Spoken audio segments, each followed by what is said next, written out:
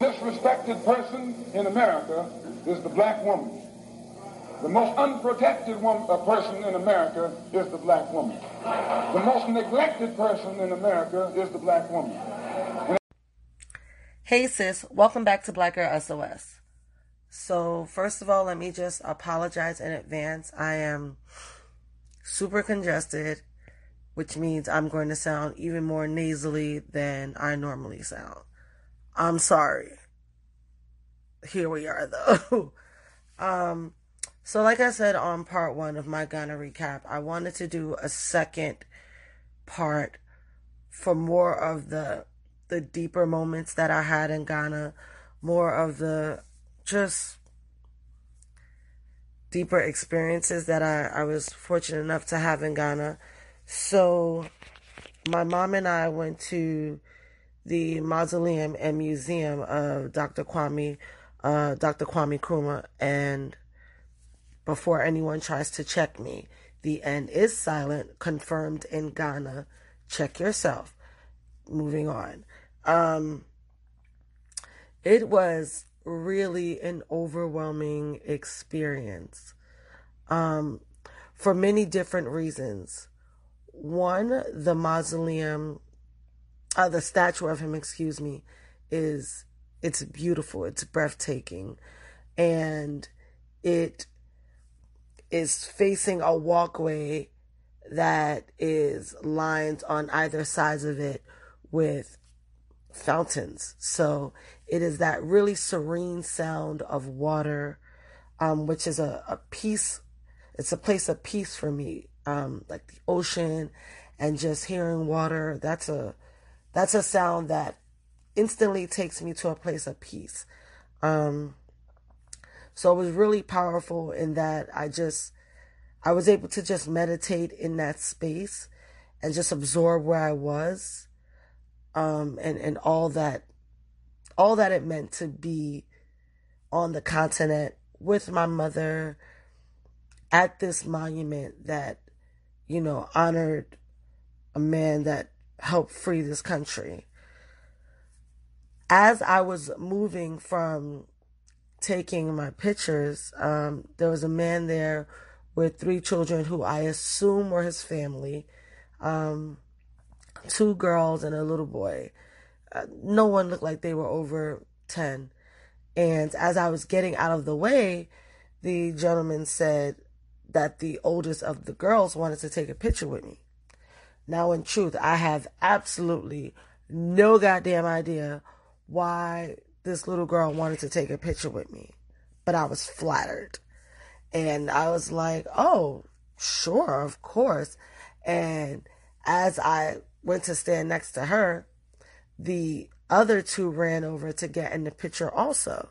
So my mom took a photograph, and the guy who I presume was their father or guardian, we'll just call him, their guardian, took a picture, and he just gave me a hug, and it was completely random. Like, I have no idea what inspired them to want to, memorialize running into little old me. But it resonated with the little girl that I used to be, because it just reminded me of like growing up and how I looked up to, the older women that were not just in my life on a regular basis, but just like older women that I would see sometimes in passing. Because everything isn't deep all the fucking time, and everything definitely isn't deep when you're a kid. There were women I looked up to when I was a child that I thought they were great moms, and, that's something I would want to mimic as a parent. Or I thought they were, I was really impressed with them as a professional. And that's something I would want to mirror when I become a professional. But there were others who I just liked the feeling I got being around them. Like, I just liked the energy they brought into a space, and I wanted to mimic that. So, everything wasn't deep as shit, And so I guess it was the same for them, Nothing deep. We didn't exchange a lot of words, just a hello, a hug, a sure. And for whatever reason, you know, they were cheerful, gleeful, and just happy to share a moment with me. And that made me really happy. And it reminded me that you just never know who's watching for whatever reason. You know, everybody's not watching me because they want to be a lawyer or they want to be a runner or they want to have a podcast or, you know, just shit like that. Sometimes people just really, they dig your energy. Your energy resonates with their energy and it creates a space that they feel good in. And who doesn't like to feel good? You know what I'm saying? And you just really don't know who's watching you. So that was just like this really, like, probably insignificant moment for maybe them, but it was a really powerful moment for me. And also to see my mom's reaction, to see young people reacting to me was also really, really moving. You know, I live to make my mother proud. Like I do unapologetically. We all know that, I speak heavily about doing what you need to do for you, making sure that you are making yourself holistically happy and holistically well. Part of that for me is, making sure that I make my mother proud and I make my grandmother proud, that I conduct myself in a way that resonates with my upbringing. That's a thing for me. That's not a thing for everybody. And, don't make it your thing if it ain't your thing, but that's a thing for me. And to see my mom, to see her reaction to their reaction to me also really, really just, it warmed my heart. So it was just like literally probably not even a whole 60 seconds that filled me up in just the most unsuspecting way.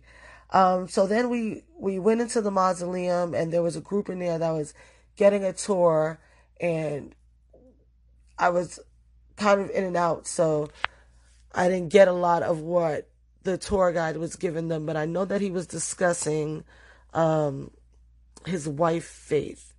So I'm sure, if you go try to get a tour, because I'm sure that there was really a lot of good information that was given out that I did not have the opportunity to get, because I wasn't on the tour and I kind of was just roaming about, taking it in the way I wanted to take it in. And right behind the mausoleum portion is where the museum is, down the stairs. And you're not allowed to take any pictures in the museum, which my mom was bummed about, but I really wasn't surprised about. And not for nothing, there's kind of a value to that because you are obligated to just be in that moment. And, oh man, it's such a powerful museum. It's very small, but it is very, very powerful. There were some really great books in there that I plan to read. The Handbook of Revolutionary Warfare, Challenge of Congo, some essential features of Nkrumahism. And there was a lovely, lovely plaque that Dr. Nkrumah's fraternity, Phi Beta Sigma, had donated that was in there. Some things from his college days at Lincoln. I'm all about the HBCUs. It was just really, really moving just to see some of the world leaders that he interacted with. The revolution that freed Ghana was, in the late 50s, 1957. So a lot of this stuff is still tangible, like these are people, some of these people are still with us. Some of these people we maybe only recently lost. Really one of the powerful things for me, because I have such an affinity for Che Guevara and his role in the guerrilla movements and his relationship with the Castro family and with Cuba. was to see that there was a relationship that Dr. Krumah had, with people who were participants in the guerrilla. I hate to use the phrase warfare, but in the guerrilla warfare and a relationship with the Castro family, and it's really just powerful if you're somebody who studies revolutionaries. It's like it's this meeting of the minds, and you can only imagine what the conversations were like, what the shooting the shit was like with those two revolutionary brains and the other revolutionary brains that were in the room. Like, what kind of revolutionary brain trust conversations happened in those spaces. So it was just really, it was really something. If you find yourself in Accra, definitely that is not a thing to miss. That's not a place to miss.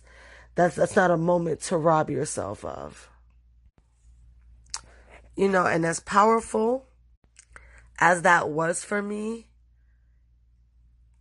it did not even scratch the surface to what going to Cape Coast, heavy on the air quotes, castle was going to feel like. That was overwhelming. I wanted to do Elmina Castle with my mom, as I mentioned on the previous podcast, but it was a rough ride, and we weren't going to be able to handle that day. So the day that we went to Cape Coast, I'm just going to call it a dungeon, because that's what it is. It's not a fucking castle. And it irks me that it's even advertised as a fucking castle. And one of the things I really appreciated about our guide was that he was real particular, to let it be known, like, this shit this shit is not for your entertainment. This shit is for your education. I'll get to it. When we first arrived there, you get out and you're at the front, and people are playing music and dancing and singing and chanting, and you're bracing yourself for what you anticipate to come, but it's such a warm reception that it kind of throws you off keel. At least it threw me a little bit off keel, because African music makes you want to dance. Like, I've yet to hear African music that has not made me want to move my feet, move my hips, move my body. It is absolutely unequivocally a love language. And I'm halfway trying to mentally prepare for where I am. And then other half of me is trying to also be present. So the present side of me is really having this, I kind of want to hit a two-step. And then the other side of me is like, save your energy, because the wind is probably going to be knocked out of you, girl, and you asthmatic. And that happened. Literally. Well, technically it's actually, but we're not going to go back and forth about connotations and denotations. Literally. The air was taken out of my lungs. So we get in, and we get up with our tour guide, and the first dungeon we enter is the dungeon where they keep the male slaves. It's dark. There really aren't enough words to describe it. The only light and air that's coming into this space is from 3 portholes. If you've ever been on a cruise ship or you've seen a cruise ship, those circles, those windows that are circles on the side, portholes. Those are portholes. That is all that was providing air and light to this large space that was filled with up to, I think he said 250 men at any given time, where they lived and they slept and they pissed and they shitted and they ate and they cried and they sang and they prayed, all on top of each other in this confined, dark, damp space. And as he's explaining to us, again, educating us, not here to entertain us, he continues to refer to us as my family, which I found interesting and enjoyable. So as we're making our way into the next room of the dungeon, he's giving us more information about the dungeon that we're in, and he's standing in a really particular spot, and he says to us, look at the floor, and then look at where you're standing, and look at where I'm standing, and look at the difference. And he says, you're standing on the original floor. In the moment, I'm still just, trying to wrap my mind around everything, and I don't know what the significance beyond the fact that I'm standing where many of our ancestors spent their last days. I'm not prepared for where he's about to take it. And he points down to where he's standing, and it's a lighter shade than where we're standing. And he's like, where I'm standing is where they dug and scraped to find the actual originally laid floor. Where you're standing is on top of a layer of human everything that has been, that had been left behind. Feces and blood and urine and food. All of this stuff just accumulated over that time. It's not like they were cleaning it. It just accumulated, it hardened, and it solidified. And, if you remember anything from like your junior high school science classes with the layers of sedentary rock, it basically was, equivalent to that. And that shit rocked my core. It was bad enough to be standing in what was the final resting place for many of our ancestors, because everybody didn't get out. Everybody didn't go through the door of return. Many people died in those dungeons. So that was already a lot to digest and absorb. But then to be told that you were literally standing on the blood, the sweat, the tears, the feces, the urine, like the day-to-day of that experience, it was very overwhelming. I found myself really, really overwhelmed. And in that exact moment, as we are about to transition, to another room, there is a white woman coming into the room that we're in. And I'm not going to hold y'all or sugarcoat shit. I'm instantly pissed the fuck off. I'm mad as shit. And the organizer of the tour that set this whole thing up, we couldn't have been more in sync if we tried, because as sis is walking by me, she goes, really? Really? And I was like, okay, so I'm not the only one feeling the way. Cool. The day moves on. We move on to the women's dungeon. And now I'm already armed with things that I guess you naturally assume as you learn about slavery, but to be in the space and have it confirmed, it just makes it that much more real. So I'm now in the similar space, but for women. So these women, they ate in this space. They drank in this space.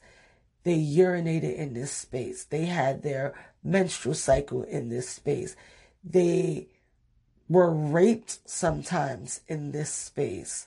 Sometimes the rapists were courteous enough to remove them from there and rape them elsewhere and not in front of everybody. But that wasn't always a courtesy granted. They defecated in this space.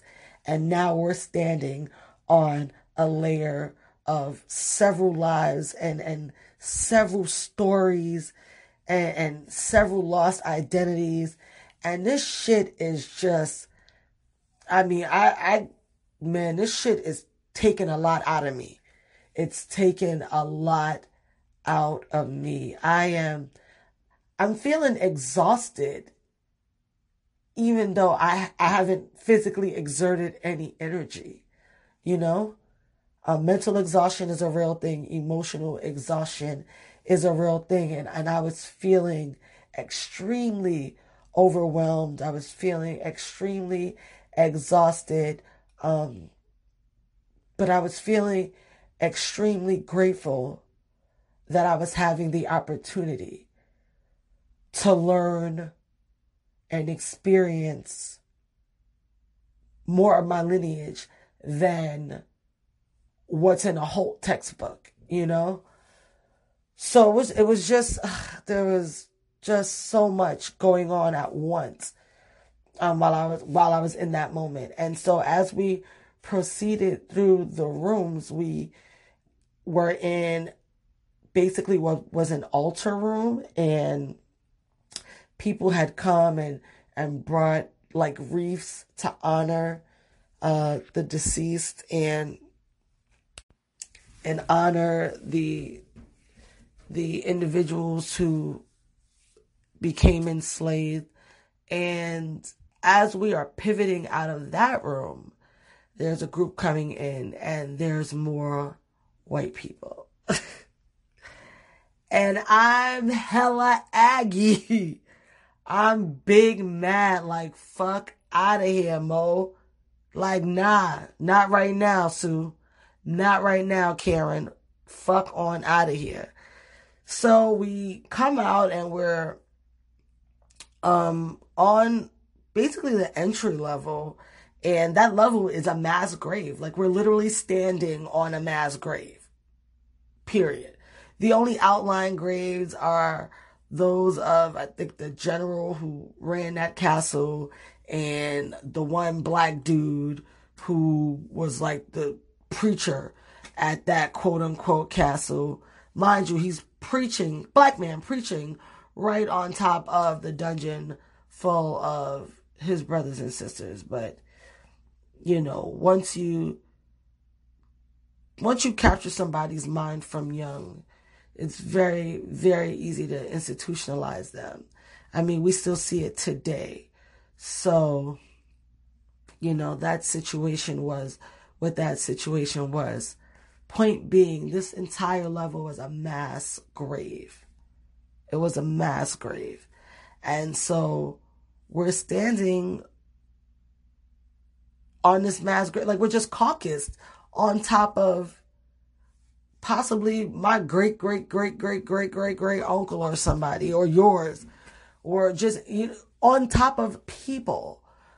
Like, I grew up near a cemetery. You know, you grew up near a cemetery, you're taught to hold your breath, you know, when you are passing the cemetery, you know, type of superstitions that we have. Don't walk on people's graves, just things like that. And here we're caucused at a, you know, this mass grave is now a tourist stop for some, and an educational stop for others.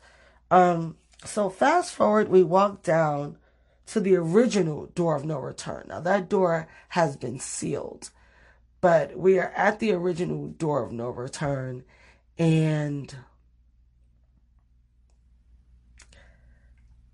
I'm a fairly good storyteller when I want to be, but I'm humble enough to tell you that nothing can really, it's very hard to articulate what that feels like to see it, to touch that wall that used to be an opening, and to know that they only closed it because of the high tides that was basically causing them to lose, their chattel, basically, because, they didn't consider us people. We were property. And it was causing them to lose their chattels. So that's why they closed it up. But don't fret, because they built another door. And when we got to that door, we were able to walk through that door. And when you get to the other side of that door, that beach, I don't know if that beach is still a very active port, but it still looks like a very active port. Like there's like a million fucking little boats there. And it makes it feel very relatable. Very, like I could see this place being treated as something just to move commerce, to move chattel. I could see that this place wasn't, designed with humans and treating people humanely in mind. And then you turn around and you face the door of return from the opposite side, and it now says the door of return, and you progress yourself back through it in, what is obviously so ceremonial for you as an individual, as a way to, reclaim your time, as Auntie Maxine says, but to reclaim time for those in your lineage that you know nothing about, that you'll never know anything about, for the last names on your family tree that you'll never know. It's a way to reclaim something back into your lineage, and it felt good, and I got to have that experience with two people that mean so much to me. So that was really dope for me. That was really powerful for me. I was really moved by that. What I really, or rather another thing that stood out to me in sharing that moment with these two women is that one of them, like me, is African American, and the other one, she is from the continent. So her story is not one of being a descendant of, her story is not one of being an American descendant of slavery. I don't know her entire story, so I won't pretend to speak to it. I do know that she was born on the continent. So, and there our stories differ, because when you're an American descendant of slaves in America, in the American school system, your history is taught to you to start at slavery. And that is not her truth. So I was very interested in seeing, how she would receive the experience. And it was just proof positive that some things truly are universal, and some things are just really that moving that it doesn't have to be your story for it to really, really move you and touch you in a way that you do feel an ownership of it and you feel a protectiveness over it. So that was really cool to experience with, these women that I value so much, to see everyone taking something from this experience. Fast forward through the portions of the castle, we get upstairs to the quarters of the fella that ran the spot, right? He's got this lavish bedroom all the way at the top. It's got this lovely cross breeze coming off the Atlantic Ocean, and he's got all these beautiful bay windows. And at this point, the room is not decorated. It's an empty space, viewing it now. They don't have it staged or anything. but the windows are ajar. You feel the breeze. You hear the ocean. And you'll remember I told you earlier that the sound of the ocean is a place of peace for me. Excuse me. This was the first time in my adult life that I felt unsettled hearing the sound of the ocean. I didn't feel peace. I didn't feel calm. I felt unsettled.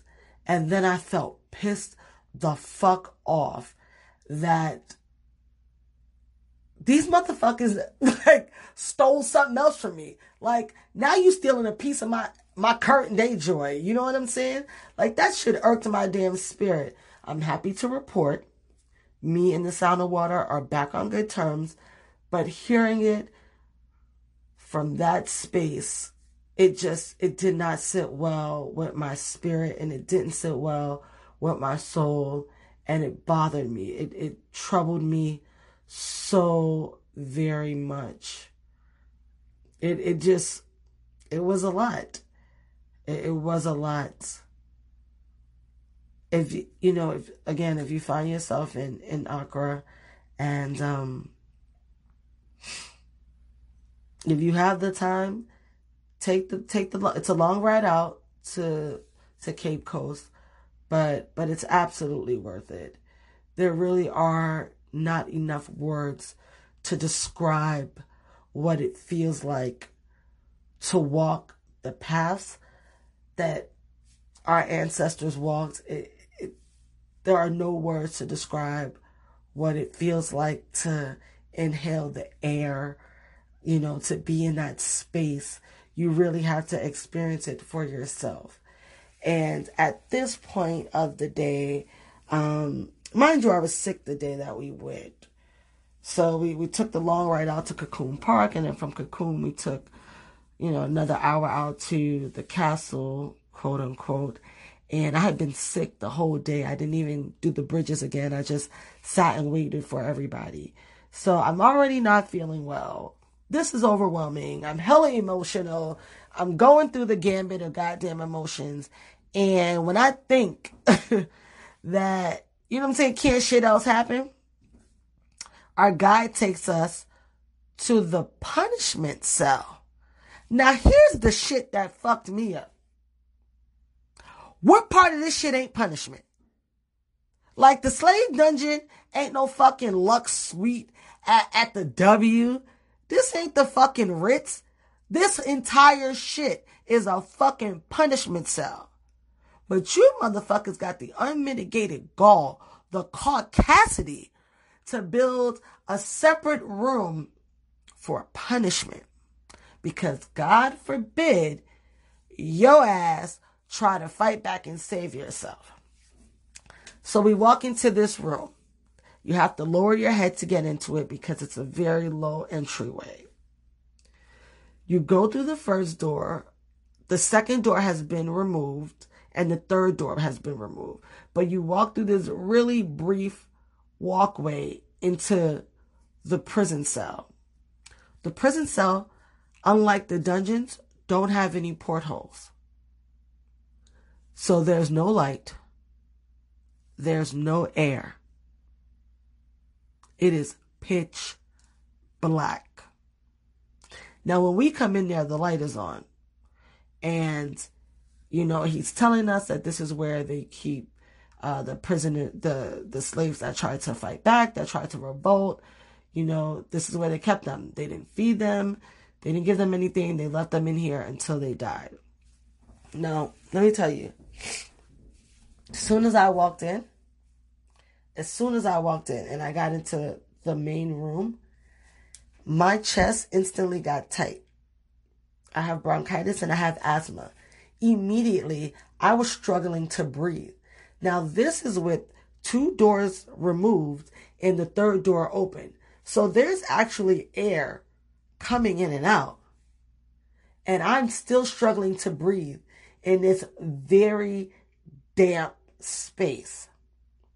He asked us for permission to turn out the lights so that we can get as real an effect of what it was like as possible without the other doors being there, because with the two doors there was literally no light because everything was blocked off.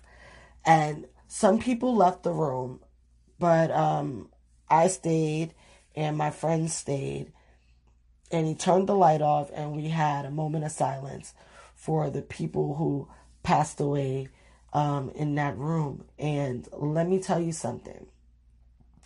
My breath was literally sucked out of my body. Sucked out of my body. I was struggling to breathe. It was so dark. And this was so dark with a glimpse of light. I couldn't even imagine how dark it was with the three doors. It was so damp. And to know that they didn't receive any food, any drink. They sat there and died slowly in their own feces, in their own urine, in their own blood, slowly suffocating.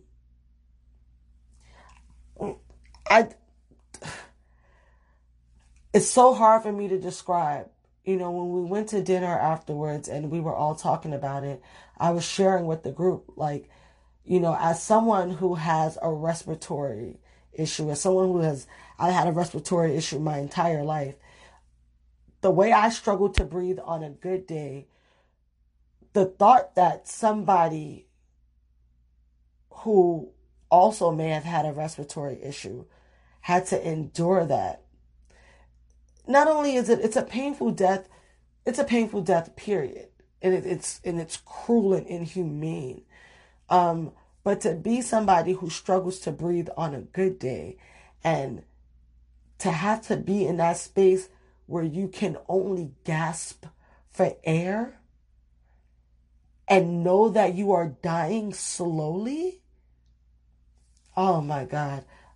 After that, I couldn't do it anymore. After that, I went to the museum. I stood outside for a while. I needed to, you know, get my wits back about myself, get some composure, before I went into the museum. The museum is really well curated. So definitely do that. Everybody didn't take the opportunity to do that, but I would strongly suggest that you do visit the museum, which is on the second level of the quote unquote castle. They did a really phenomenal job curating it. You're also not allowed to take photographs in there, but it's well worth the time. There's a portion of the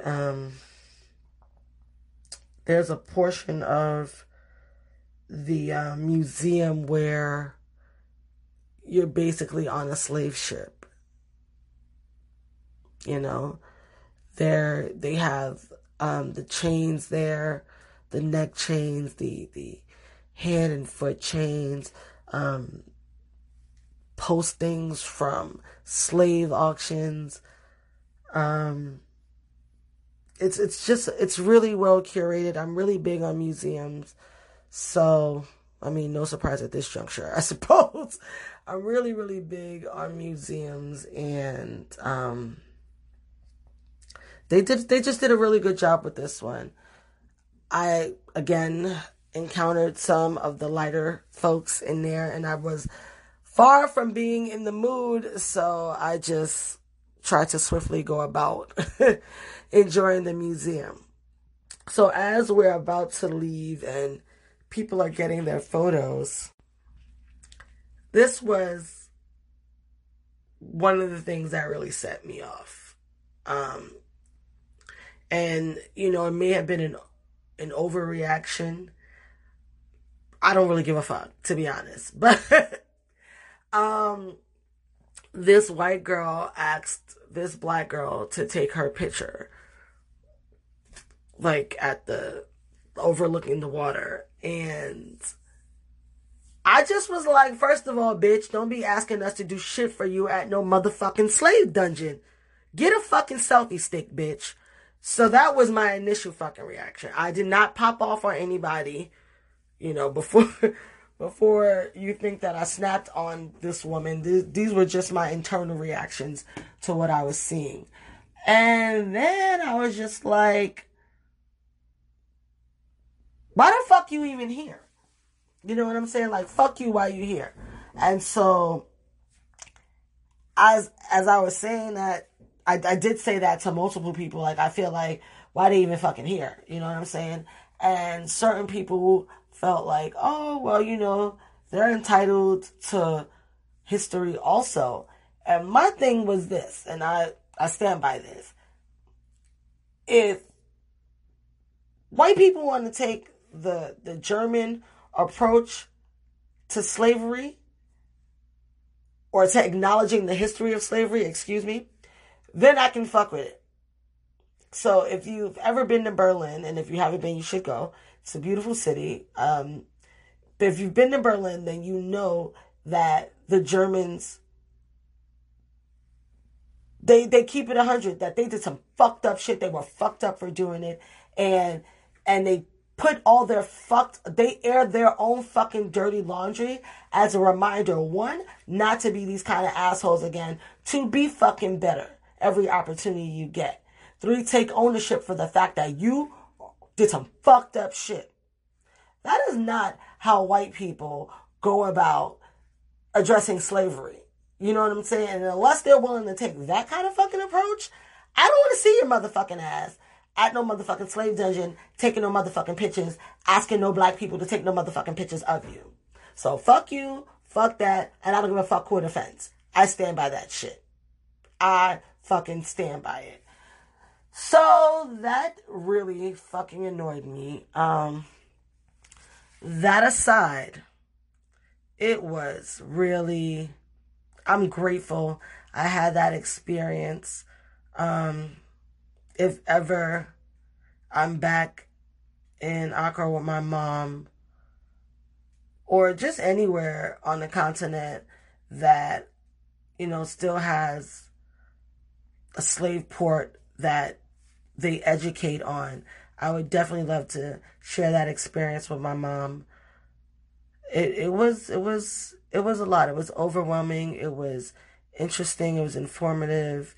It was something that I'm grateful I got to share with 2 of the closest people in my life, whom I love and respect, and to, you know, get to witness them having this experience also.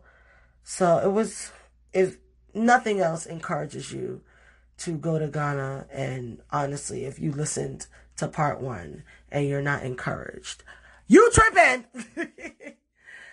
This experience, this firsthand education should really encourage you to go to Ghana, or any port that is still an education zone, and really, really have this experience. It makes you appreciate so much, and it keeps you mindful of how far we still haven't come. You know? We still live in fear of walking out our doors in America if you're black. And that brings me to another very interesting thing that I encountered a lot while I was in Accra.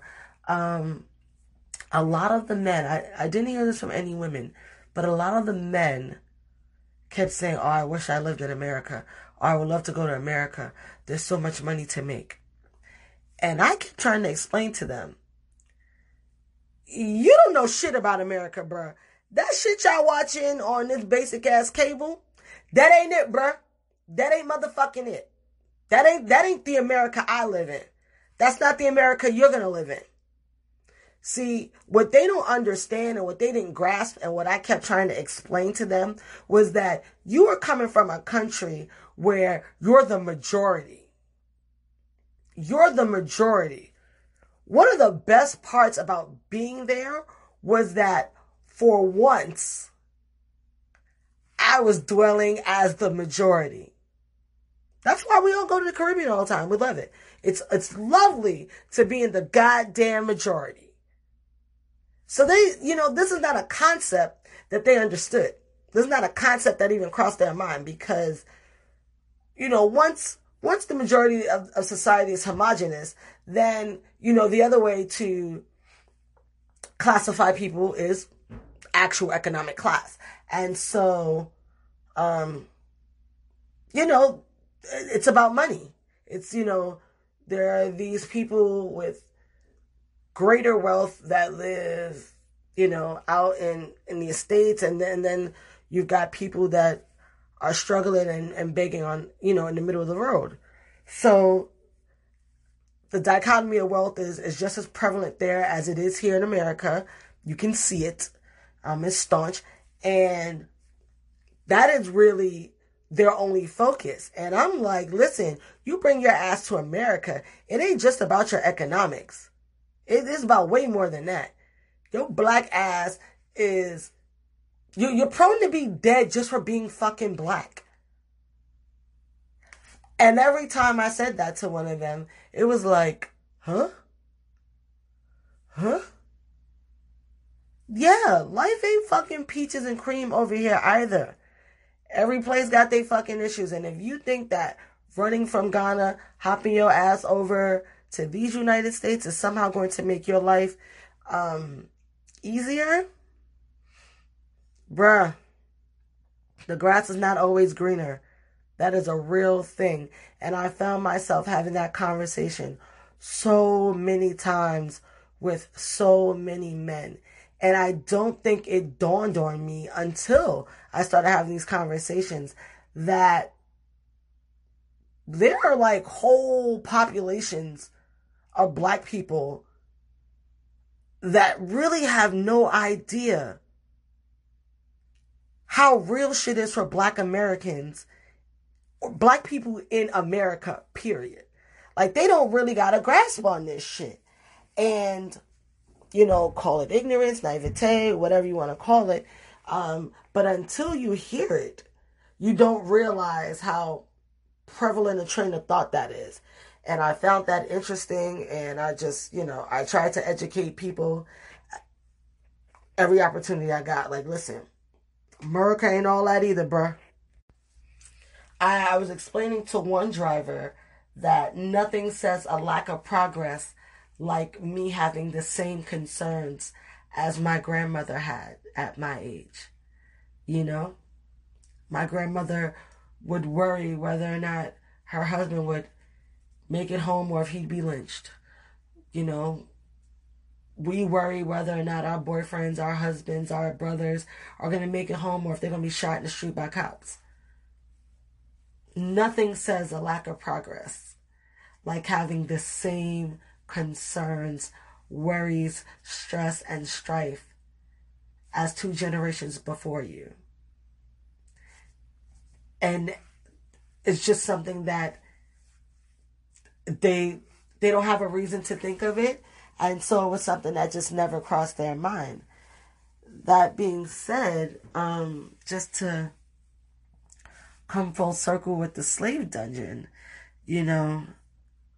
as I mentioned on the IG post, I've had the experience many a times with many of my friends, West Indian, Latinas, Latinos, African, just my friends, black friends from all walks of life that are not American descendants of slaves.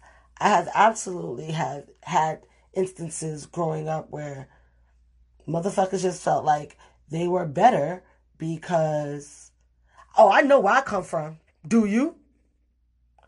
I'm glad you do know, bitch. Like, I don't want you to not know. I'm pissed I don't know. Like, I don't wish that shit on you. Congratulations, motherfucker. Like, what? I don't want you to empathize with that. Like, that's not no shit. It's not lit, bruh. It ain't lit. That ain't the shit with some bop in it. Fuck out of here. And that experience at the slave dungeon was just a reminder that even in the factual reality that we still got hella far to go because we ain't really moved the needle that fucking far, that we have still moved the needle mad fucking far. Like, there's a population of other human beings that have gone out of their way to hold us down, to create institutions that reinforce that. They have literally done everything in their power to hold us down. And still we continue to fucking thrive. Still we continue to thrive. Now, like I said, I don't want anybody to empathize with not knowing their lineage, not knowing where they came from. But let me tell you something. You cannot make me feel bad for being a descendant of a fucking slave. Look where the fuck we've come in such a short amount of time. I come from a different kind of stock, and I'm very fucking proud of that. We're resilient. We're resilient as fuck. It don't matter who try to knock us down. We always pick ourselves back up and push forward and go even further beyond. That's why they keep attacking us. They know our strength. The real shit is going to pop off when we collectively learn our strength. And even more so when we as black people stop doing the nitpicking shit where, oh, well, I know where I'm from, do you? Or I'm this kind of black and I'm that kind of black, so I'm the better black. When we stop that dumb shit, we're going to be a force to be fucking reckoned with. I just pray I'm alive to see the day. Anyway, I've talked y'all to death enough. I appreciate y'all for sticking through this with me. I know it's longer than normal, but it really was an overwhelming experience that I wanted to share. So, until next time, learn something about yourself, sis, and have a good one.